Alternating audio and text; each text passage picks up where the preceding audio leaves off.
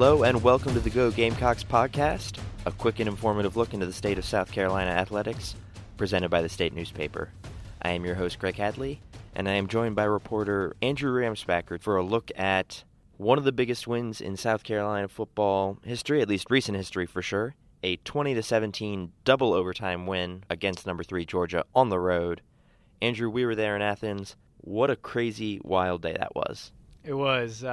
Because of the nature of our responsibilities yesterday, I was able, and I'm kind of fortunate to be on the field at the very end to kind of see what I thought would just be the end of the fourth quarter, then had to shoot some video of celebration or maybe some agony of defeat videos for South Carolina had that slipped away. But it turned out to being down there for 2 more overtimes and extra minutes out there. And it was incredible to see that Georgia fan base that was as electric, and what an atmosphere that was, 92,000 fans, and kind of their swing of emotions, and be there on South Carolina's sideline and to see them celebrate when that Blankenship field goal sailed by the uprights, and just an unthinkable moment for South Carolina. You know, a 21.5-point underdog that no one gave him a shot, and Will Muschamp said it afterward that the only people that thought they could win that game were the players, the coaches, athletic director Ray Tanner, and then eventually he added President Bob Caslin. They made sure that they got all his bosses in line there, and Bob Caslin and Ray Tanner actually were close by where I was standing, and Ray Tanner the whole time was pacing through the overtimes. He had a Gatorade cup in his hand and could not stand still. And Bob Caslin, a former football player himself, a guy who's still in pretty good shape, maybe could suit up, looked like he wanted to be out there on the field. He was kind of kneeled down in an intense kind of stance the whole time, and just the relief and the joy they showed after that was something else. And obviously we've seen now the images and heard from Will Muschamp, and he said afterwards it wasn't about him, a guy who came back to Georgia, got the biggest win maybe of his coaching career at his alma mater. He said it wasn't about him. He might not admit it. This had a special meaning to him yesterday for a variety of reasons. Yeah, you wrote a column about this that I thought was very interesting. I mean, there's no denying this is the defining win in Will Muschamp's tenure at South Carolina to date. He's lost 11 straight to ranked opponents. That's been a big knock on him throughout his tenure. They defeated one Tennessee-ranked team. But besides that, he's really struggled against those top opponents. And they come in and they get this. I mean, the players especially seem to recognize, this is major. This is really major. Yeah, it's one thing when you coach in the SEC and if there's a knock on you that you don't have that marquee win. The nature of the SEC schedule gives you plenty of opportunities to get one eventually. But after you lose 11 straight, you're not as optimistic, I don't think, anymore about Muschamp finally landing one of these marquee wins. Certainly not at Georgia, not at number 3 Georgia. Maybe hosting Florida the next week. People circled that one. Maybe that game against Texas A&M, if they're into the top 25 that late in the year. Those are maybe more winnable. Winning at Georgia was unthinkable. The spread said so going into it. And you think about the last 3 weeks for Will Muschamp in the South Carolina program. Losing at Missouri by 20 points to fall to 1-3, and your next 2 games are Kentucky, and then a bye week, and then Georgia. Kentucky hadn't won in 5 years, right? It's the dreaded streak everyone hates talking about. And then to play Georgia, a team that has taken that next step and has kind of been the kings of the SEC East here the last couple of years with Kirby Smart, a team with national championship aspirations. You were seriously looking at 1-5. And what is the future for Will Muschamp if he is 1-5? With the back end of the schedule, it doesn't really lighten up. You still have Clemson out there. You still have Texas A&M. You still have a lot of tough games. And a bowl game was not possible, it didn't seem like. Now that bowl game is not only possible, they have a chance to maybe get 7 or 8 wins. Who knows? I mean, maybe this is the season changer. And to beat Kentucky is one thing. You got that monkey off your back because Kentucky had been that thorn in your side. In reality, if you take away the history of it, South Carolina was better than Kentucky. That Kentucky team was down. This wasn't the Benny Snell Kentucky team of a year ago. Not as much talent on that team. Certainly, they had a serious quarterback issue with injuries and things of that nature, and South Carolina, to their credit, took advantage and won that game handily. But then you have the bye week, and then you have going to Georgia, and fans were happy about beating Kentucky. I don't think any fan saw that Kentucky performance and said, oh, okay, now we're going to beat Georgia, right? Only the most diehard of diehards. The most diehard fans were that encouraged by that result. And not only did they do it, they did it with a quarterback getting hurt early on in the third quarter. They did it by shutting down one of the most stable, poised quarterbacks in America in Jake Fromm and rattling the heck out of him.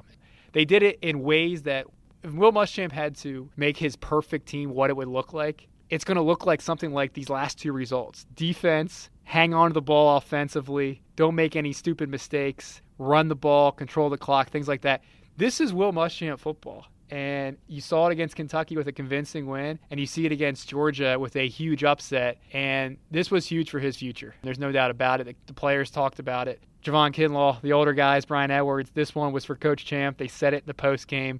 They knew what this meant, not only to this team in 2019, but to Will Muschamp's future. And there was a lot of relief, a lot of joy in that locker room. You've seen some videos, some cigars, the hedges were in there. They're ripping out the hedges. They're ripping out the hedges from Georgia, from Sanford Stadium there. And yeah, I mean, for a win on the second Saturday in October, this felt a little more than that for this program, particularly that coach.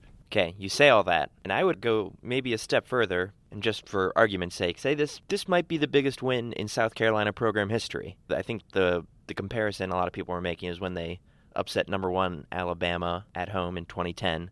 I would say, that South Carolina team was, I think, a touchdown underdog. They were a top 25 team. It was certainly a shocking result, but that was a very good team that was expected to at least be competitive. This was supposed to be just a cakewalk. I think I looked at all the predictions from all the Columbia-based outlets. No one had South Carolina winning.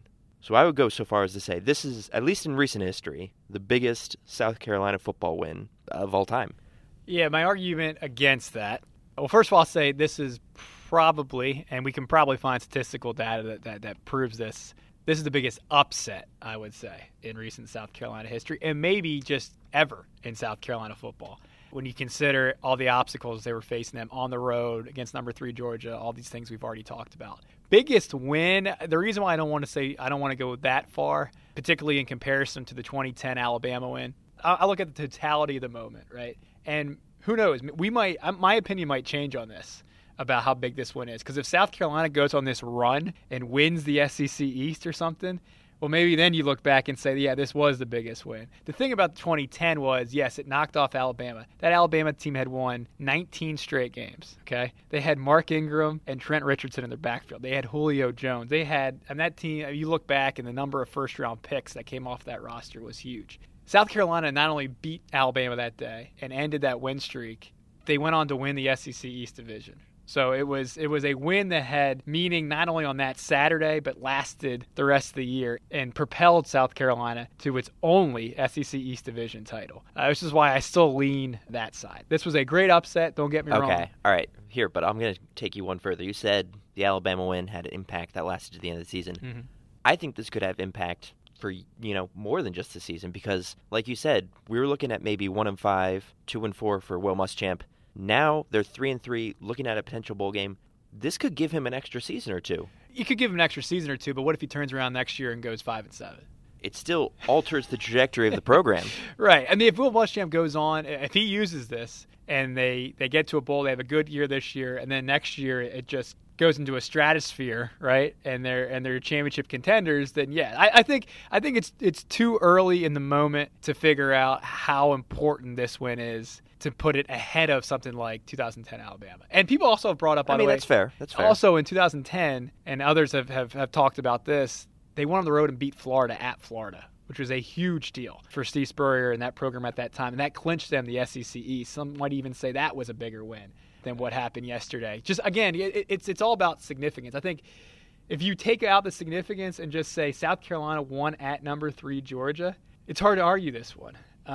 It really is. But future ramifications, it's still kind of to be determined, and we'll see what happens. Certainly, we know what happened going into it, right? This was a huge underdog, and they pulled off this win. Now, the next couple months, I think, will determine just where this win maybe should rank all time. Yeah, I mean, regardless, it's a fun exercise. It is. Hey there. Like what you hear? Good news. You can help ensure the state continues making journalism you love to read, watch, and listen to. If you're more into sports than news, you'd probably like our Sports Pass membership, which gives you access to unlimited sports coverage for just $30 for the first year. Subscribe to Sports Pass at thestate.com/sportspass. You can also read more Gamecocks news by downloading the Go Gamecocks app or by signing up for our newsletter at thestate.com/newsletters. Thanks for supporting local journalism. Now, back to today's episode. I wanted to look also specifically, there are several candidates for MVP from this game. One of them's got to be Javon Kinlaw. He's credited with 4 tackles and 1 sack, but that, just completely undersells his impact. Georgia's stat sheet didn't record QB hurries, but if it did, I shudder to think of what his number would be. It seemed like he was there every single time. You wrote a story about him. How huge an impact did he play on this game? I think he was trending toward being a first-round pick anyway because of how good of a season he's had. Yesterday's performance on that stage against that offensive line, rattling that quarterback, you're looking at a guy who might sneak into that top 10, top 15. He's 6'6", he's over 300 pounds, and the talent is one thing. The talent is undeniable. He has all the physical tools. But what he showed yesterday was a motor and a determination to, I don't want to say carry that defense because there were several stars defensively, including a cornerback that had a pretty good game. But he was the heart and soul of that unit yesterday and literally refused to get off the field. Yeah, let's take a listen real quick to what Coach Will Muschamp said about that. Well, we tried to take him out about 3 times, and he said, "To hell with y'all," and went back in the game. So, have you ever seen him? He's like that big. I let him keep playing. Do you have any idea how many snaps he played? No, we monitor that. We do monitor that, and he normally is pretty good on those situations. But, when competitive guys want to play, and he's a competitive guy, he wanted to play in the game, and, we keep trying to take him out. I said, hell, let him play. He's playing good. Yeah, so listening to that, like you said, definitely the heart and soul of this team. Walking off the field, you were down on the field. It seemed like he was dragging at the end, but he left it all out there, like he said. It literally, left it out there. Did not have a lot of effort to walk over to the South Carolina section to sing that alma mater when it was all over. He put everything in there. Georgia played 95 snaps, as you heard Muschamp say or allude to. Kinlaw might have played 90 of them. Who knows? He was all over the place. Mukuamu, the pick 6, the game-changing pick 6 there late in the second quarter. That doesn't happen if Kinlaw doesn't knock Fromm as soon as he throws that ball. He lived in Georgia's backfield. He was a beast. There's no other way to put it. I would assume, an SEC honor maybe comes his way. This guy is legitimate, is having a great senior year, and yesterday might have been the best game of his career. Yeah, I thought it was interesting. Our colleague Ben Briner wrote an article a couple weeks back about a lesson Will Muschamp learned from New England Patriots coach Bill Belichick. And he was talking about, because football offenses are so fast nowadays, edge rushers, they're very important, but you just need to get interior push because there's just not enough time. And you saw that with Javon Kinlaw. He was just pushing the interior of the line. Georgia's offensive line is considered one of, if not the best offensive line in the country, and he was just completely blowing up the line of scrimmage. Yeah, he's a man-child. There was a couple of replays that you'll see where he just, that poor Georgia center sometimes just got knocked right into from time to time. He was special. And that's a guy that, for Will Muschamp as a defensive coach, you dream about something like that. And you got to get the most of them because Javon Kinlaws don't come around that often. To be that big and to have that ability is pretty special. And he's kind of setting his legacy here going to the second half of his senior season. And you alluded to a cornerback that had another big day against Georgia. That would be sophomore Israel Mukuamu. 3 picks, 11 tackles, named National Defensive Player of the Week. Javon Kinlaw obviously disrupted the line of scrimmage, but Jake Fromm had coming into this game, Georgia's quarterback, had thrown no picks all year long. Famously poised, controlled. Coach Will Muschamp had noted that multiple times in the run-up to the game, and he just completely blew that up. Yeah, think about the stages and the venues and the spotlight games Jake Fromm has played in. His freshman year in the college football playoff, the semifinal game was in the Rose Bowl. And then he plays in the national championship game when they lose to Alabama. He's been in the SEC championship game. He just played spectacularly and flawlessly down the stretch against Notre Dame in Sanford Stadium. There's not a lot that you can do to rattle Jake Fromm, a 3-year starter for Georgia. And between Kinlaw and that South Carolina secondary, he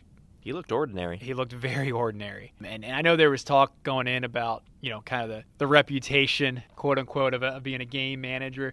And I'm not saying he is, but when you say game manager, that's a guy who doesn't make mistakes, by the way. Doesn't take a lot of chances, doesn't make mistakes. And coaches will take that every day because, especially a coach like Kirby Smart, who's defensive minded, he never puts his defense in a bad spot. Not only did Jake Fromm put his defense in a bad spot yesterday, he gave points to South Carolina from when he was on the field with the pick six. And, 4 turnovers. It will never happen again in Jake Fromm's career. Certainly he doesn't have a whole lot of games left. He might leave for the NFL after this year. And even if he comes back as a senior, he's not gonna have 4 turnovers a game the rest of his career. I can assure you of that. So that tells you how much that defensive line rattled him. That tells you how much the South Carolina secondary played a role there. And you talked about Ben's article on Belichick and interior tackles and their importance now in today's NFL. What about a 6'4" corner?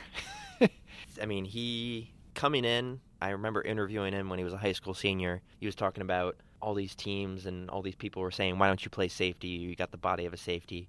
He comes in as a corner, and, he has 5 interceptions now in his young career, really just taken completely to this position. Yeah, that's something that we're going to look back at this game, and it's going to be fun a few years from now. Kind of like South Carolina, Alabama in 2010, and we're going to say how many of these guys on both rosters played in the NFL.